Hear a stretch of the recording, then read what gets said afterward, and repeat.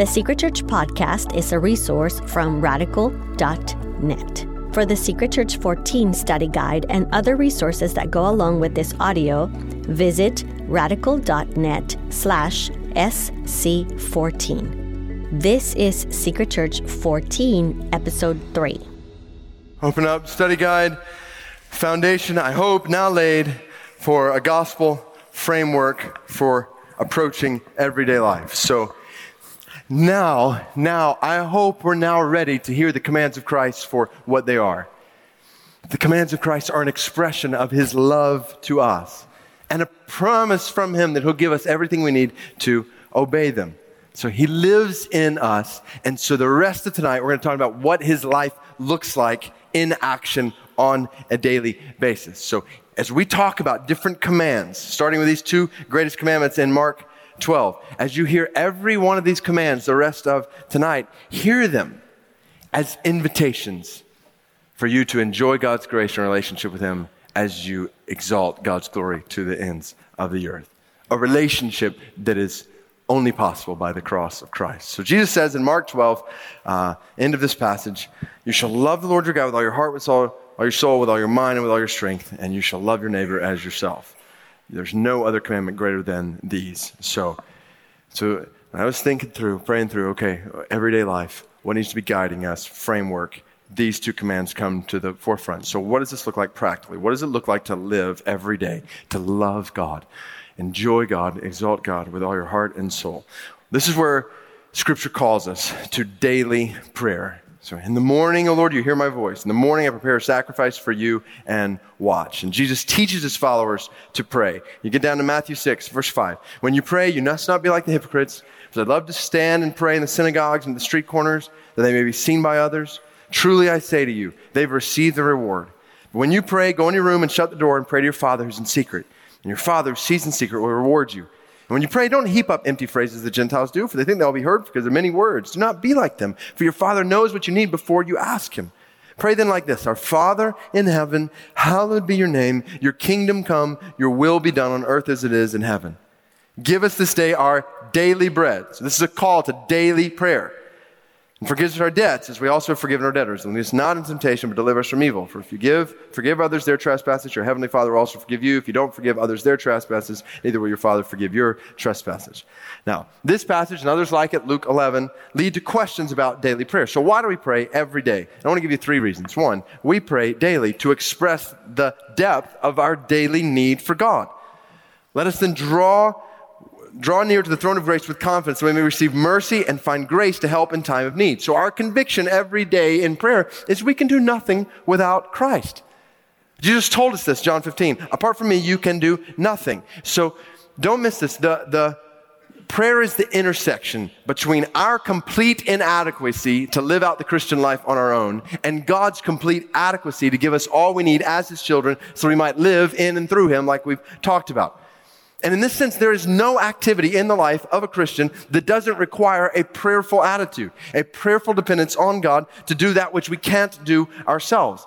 Just like we talked about in the daily struggle between the flesh and the spirit, because sin still remains in us. We're prone not to love God with all our heart and soul and mind and strength. We're prone not to love our neighbor as ourselves. We need God's grace, God's power, God's provision for everything we do every single day. So this is, in a sense, not just a call to daily prayer. It's a call to continual, moment by moment, prayerful dependence on God, which means, and this is huge, we even need his grace to pray.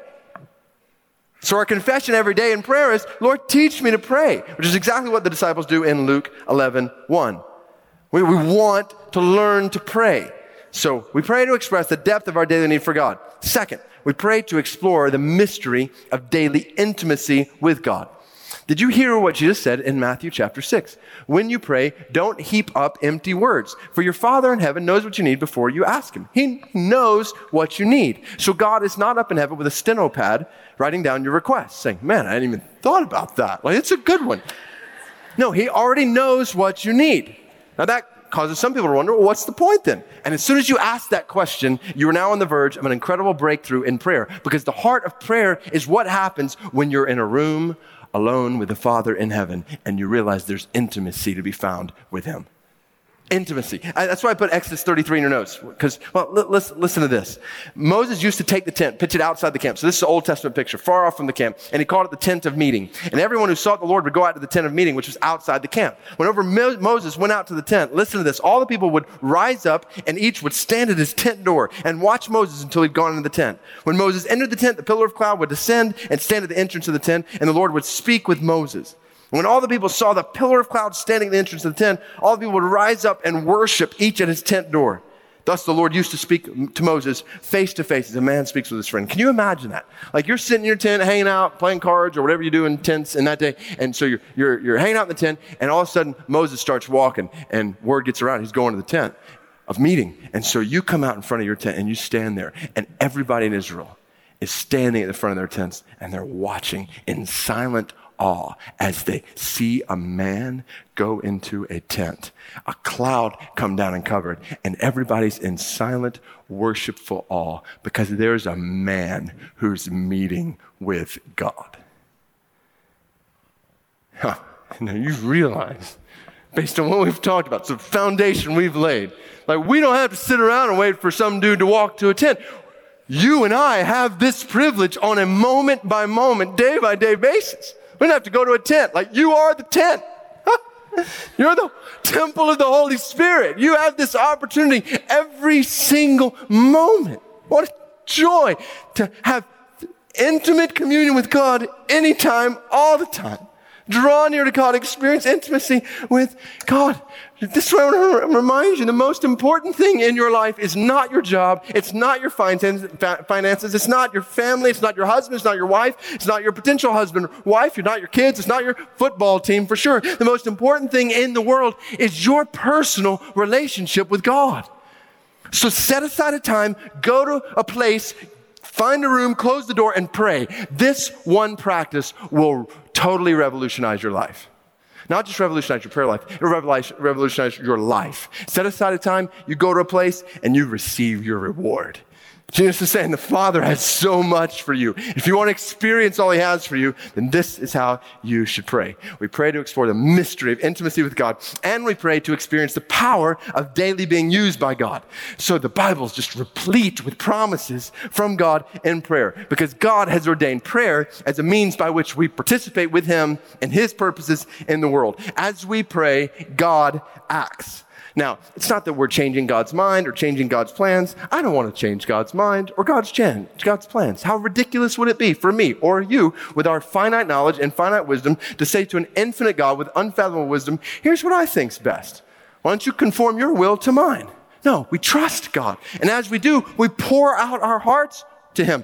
Psalm 50:15, call on me in the day of trouble. I will deliver you, shall glorify me. Whatever you ask in my name, this I will do, that the Father may be glorified in the Son. So here's the design of prayer. We ask for help in our lives to live according to the purpose for which He's created us. And when we ask, we get the help, and God gets the glory. Now, I put in your notes here, the power of prayer is useless. And here's what I mean by that. So don't throw me out as a heretic just yet. Because in and of itself, prayer as an exercise is useless. There's all kinds of people in the world who pray. Muslims pray, Hindus pray, Buddhists pray, animists of all kinds pray. They pray. Even Congress prays. Big deal. 1 Kings 18 is an example of people praying to Baal, and the lesson's clear. When you pray to a God who's not there, don't expect an answer. So our goal is not just to be a people of prayer. What matters most is the object of our prayer, right? So the power of prayer, in that sense, is in and of itself useless. But the power of people who connect with Almighty God is unstoppable.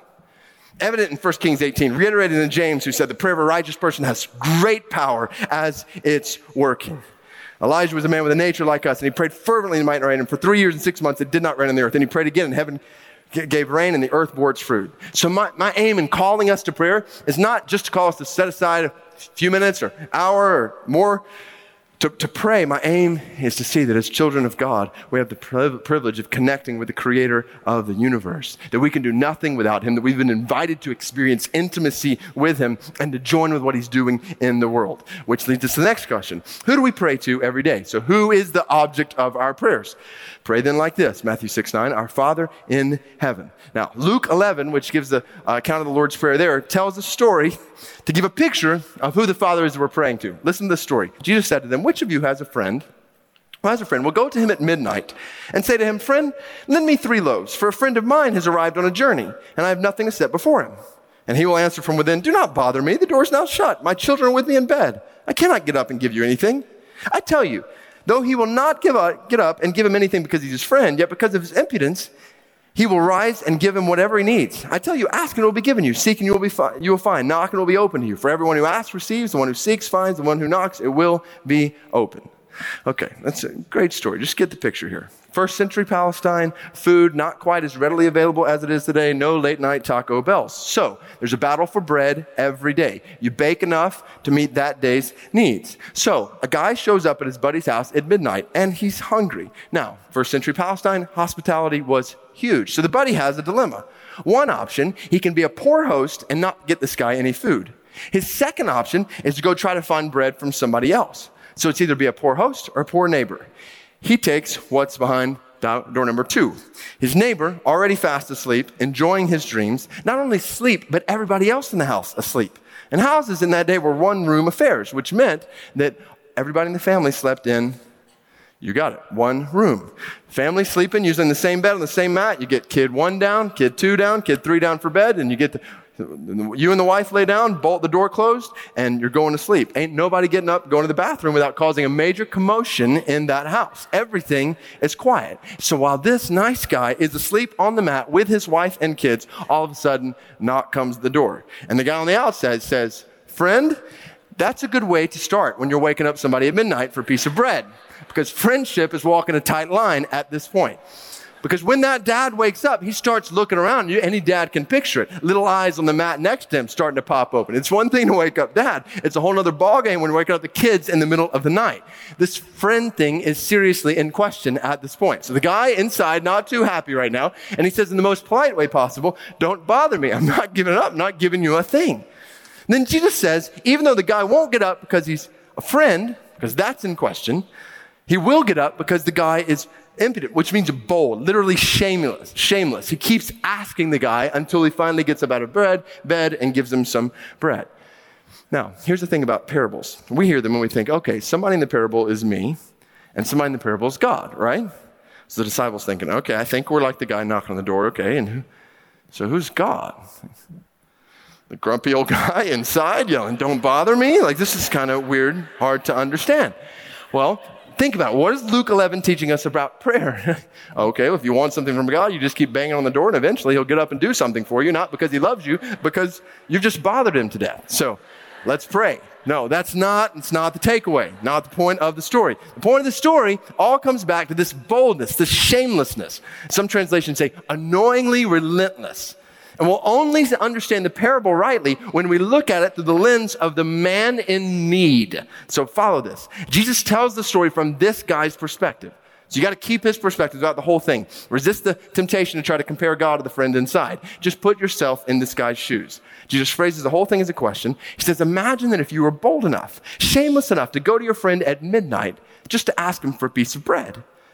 In other words, imagine somebody with enough nerve to knock on his friend's door at midnight just to get a piece of bread.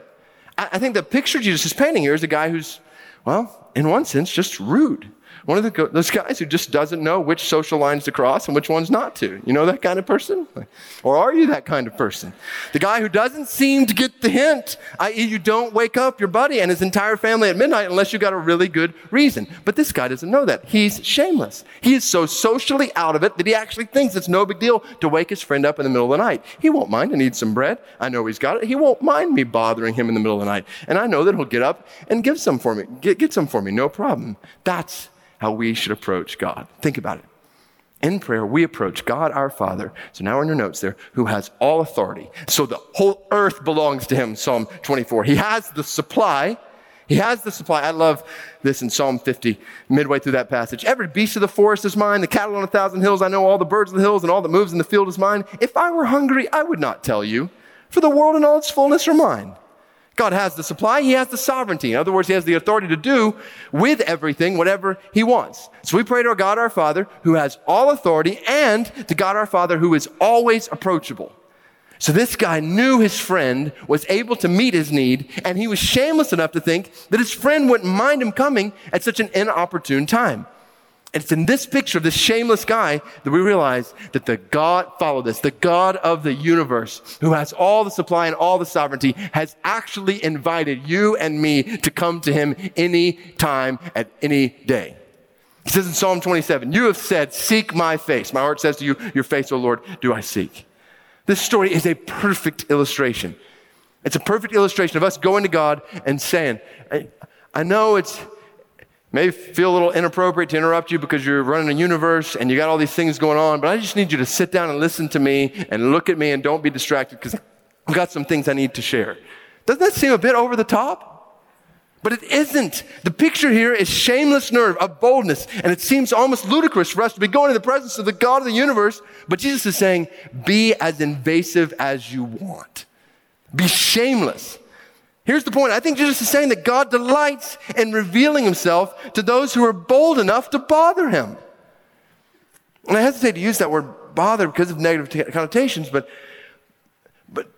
it's not always negative. Think about it this way. When I'm really busy, either with things around here or maybe I'm traveling and my wife Heather has something heavy on her heart, and she calls me on the phone if I'm out of town, or she comes to me and she says, I don't want to bother you with this. What am I going to say? I'm going to say to my wife, Heather, this is the kind of stuff I want you to bother me with. I delight in being the one that you want to bother with the problems and struggles and heartaches in your life. It would bother me if you didn't come to me, right? God has given you, as his child, full access to his presence. And he says, I want to be bothered by the things that are heavy on your heart, the struggles you're walking through. I delight in being the one that you want to bother with these things. Ladies and gentlemen, the God of the universe is approachable, and he has invited you to unburden your heart shamelessly before him. Jesus is not saying, don't bother the Father with the trifling things in your life. He's saying the exact opposite. He's saying you have freedom to ask and seek and knock. God invites us to bother him anytime. It is never too early. It is never too late. God invites us to bother him in everything. We sometimes think we're praying for what may not be important enough to warrant mention in time with God. But look at the story. It's not an emergency. And this guy's not saying, my wife's having a baby, or my wife is dying, my kid broke his leg, we've got a robber in the house. He's in the middle of the night. He said, I just want some biscuits. And it's presumptuous to say the least. I mean, the guy's not going to die if he just waits till breakfast. Tell him to go to bed. He'll forget he's hungry when he falls asleep. Ladies and gentlemen, there is nothing too small to bring before God. Our simplest prayers are not insignificant to God. There are no minor matters. It's why Nehemiah prays here, Lord, just strengthen my hands. My hands are hurting. Nothing too small. There's nothing too great. We can pray about mustard seeds and mountains. We can pray about colds as well as cancers. It's not about the size of our prayers, but the maintenance of a relationship. The Bible never cautions us about the magnitude of our prayers. Let me ask you, what are the great things you're praying for? I mean, the things that if somebody else knew you were praying for this, they'd think you lost your mind. I got a couple of those kind of things that I pray for. I'm not going to tell you what they are, but there's nothing too great. Nothing will be impossible with God. I didn't put it here, but Philippians 4, do not be anxious about anything, but in everything by prayer and petitions present your requests to God. And in the Greek original language of the New Testament, that word everything means everything. Everything. We pray to God our Father who's always approachable, and we pray to God our Father who's ever active.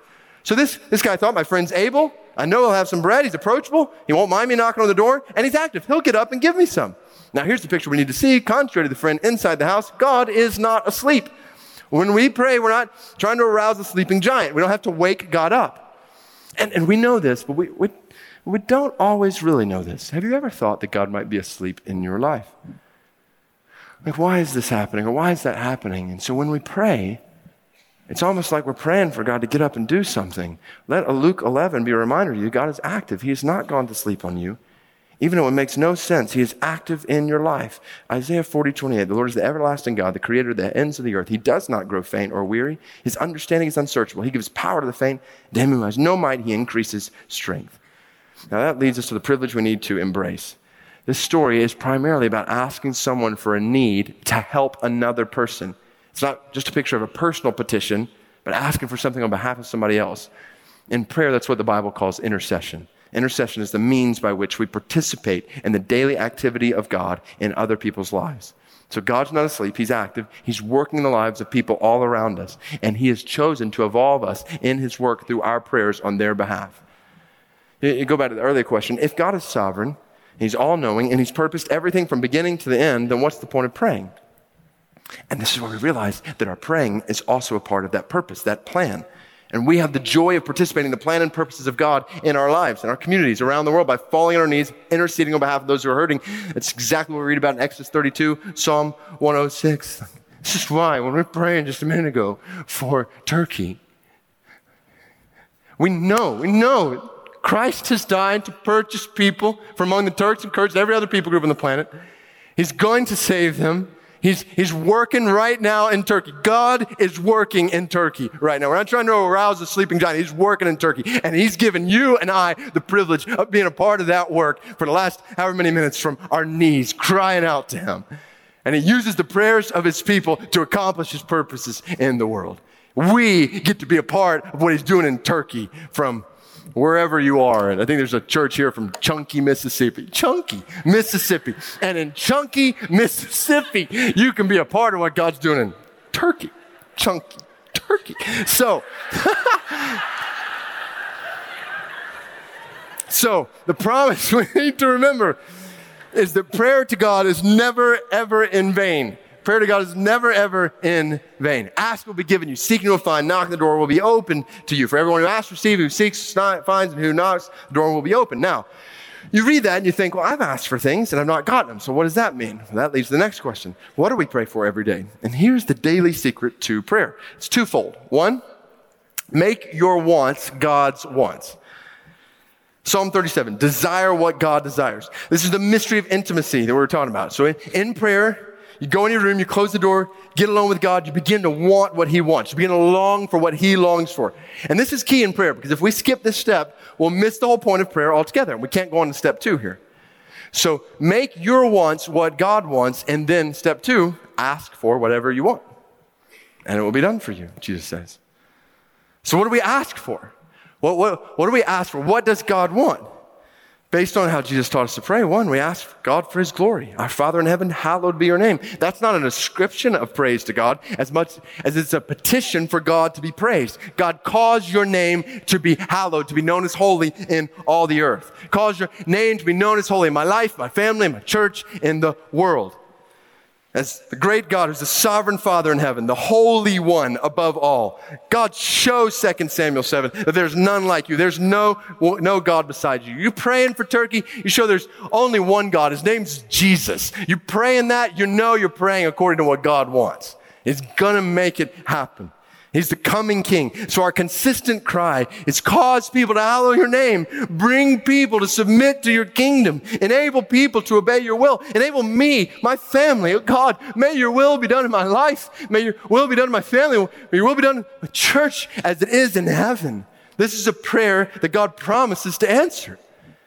And then ask God for his gifts. Give us this day our daily bread. God satisfies our hunger on a daily basis. The whole picture here goes back to Exodus 16 when God's people were wandering in the wilderness. God provided them with food, bread from heaven, manna on a daily basis. They wake up in the morning, God would literally give them their daily bread. It would last for a day. They'd depend on him for the supply for the next day. And he did this. Deuteronomy 8:3 tells us to sustain their faith on a daily basis. So God satisfies our hunger on a daily basis and he sustains our faith on a daily basis. We need to pray like this. Most of us gathered tonight, live in a culture where praying like this makes almost no sense to us because we're so well off that it doesn't make sense for us to pray to ask God for daily bread. But this is exactly where the problem lies. We're people who have so much, we've grown so accustomed to depending on our own things to satisfy us instead of our God.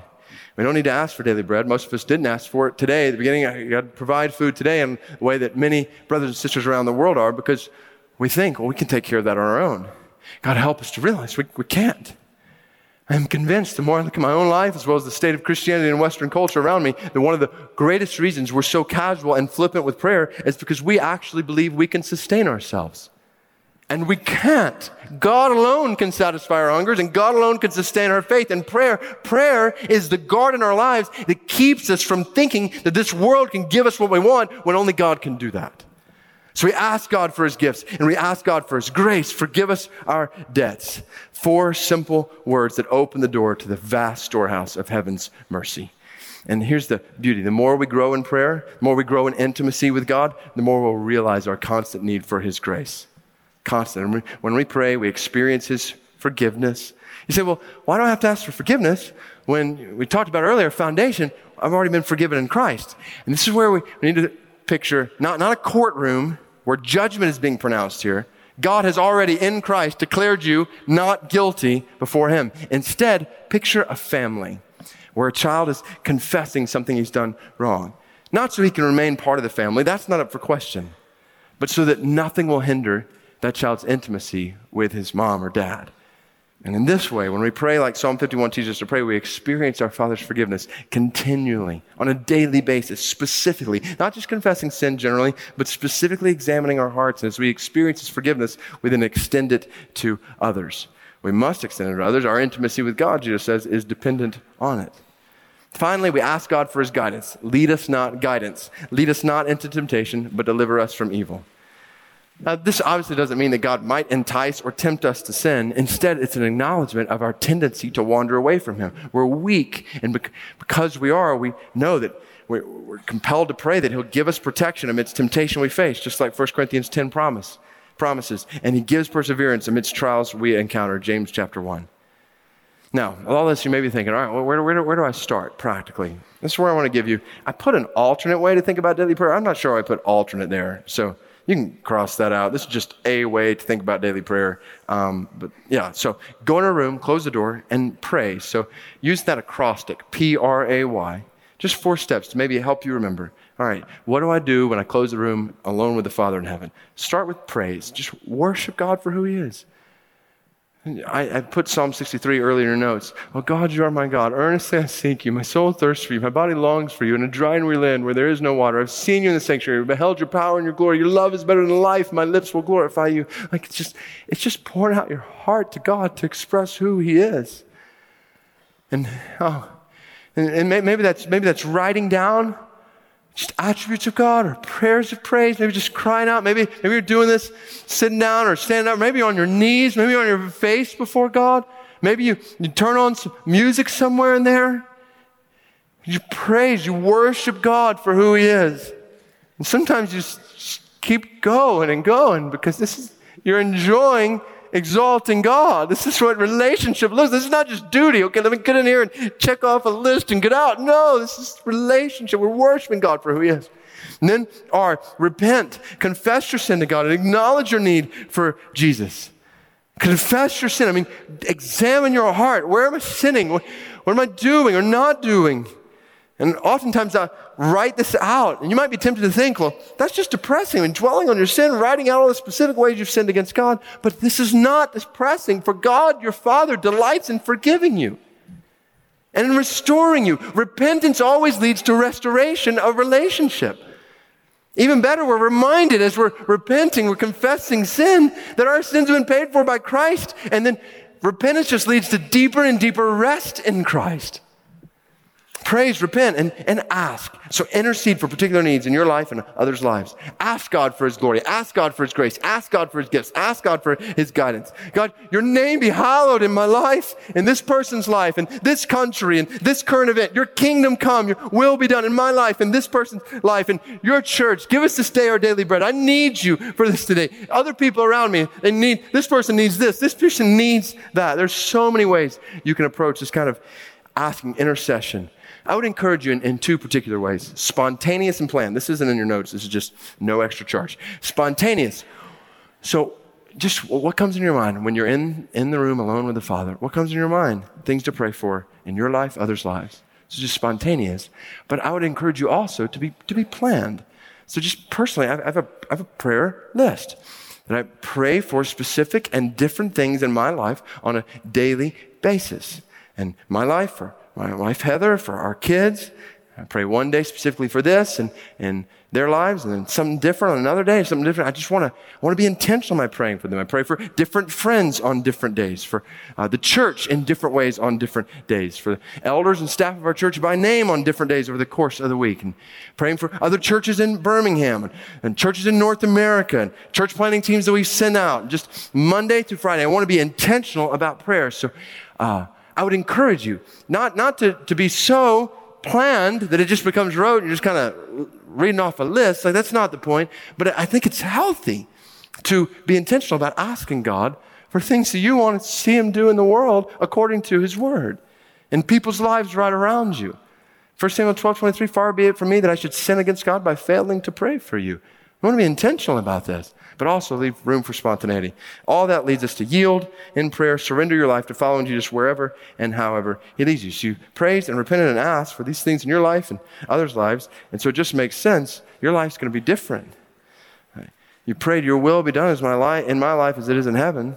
So now it just makes sense to pray. Lead me, guide me, deliver me from evil. Lead me not into temptation. I want to walk with you. And when I spend that time in prayer in the morning with the Lord, I just kind of walk through every single thing that I know is coming that day, meetings or this or that, and just pray through every single detail that I know and just pray for sensitivity to things I don't know, people I don't know that I'm going to meet or interact with, and opportunities that are going to be there. So you're dwelling with God, Psalm 84, in a concentrated way in the morning, for example, or obviously you can do this any time of day, but I think it's good to start morning that way, and then it just fuels continual prayer all day long. I believe prayer is key to living every day, to loving God with all your heart and soul. Thank you for listening. You can find more episodes from Secret Church and thousands of other free resources at radical.net.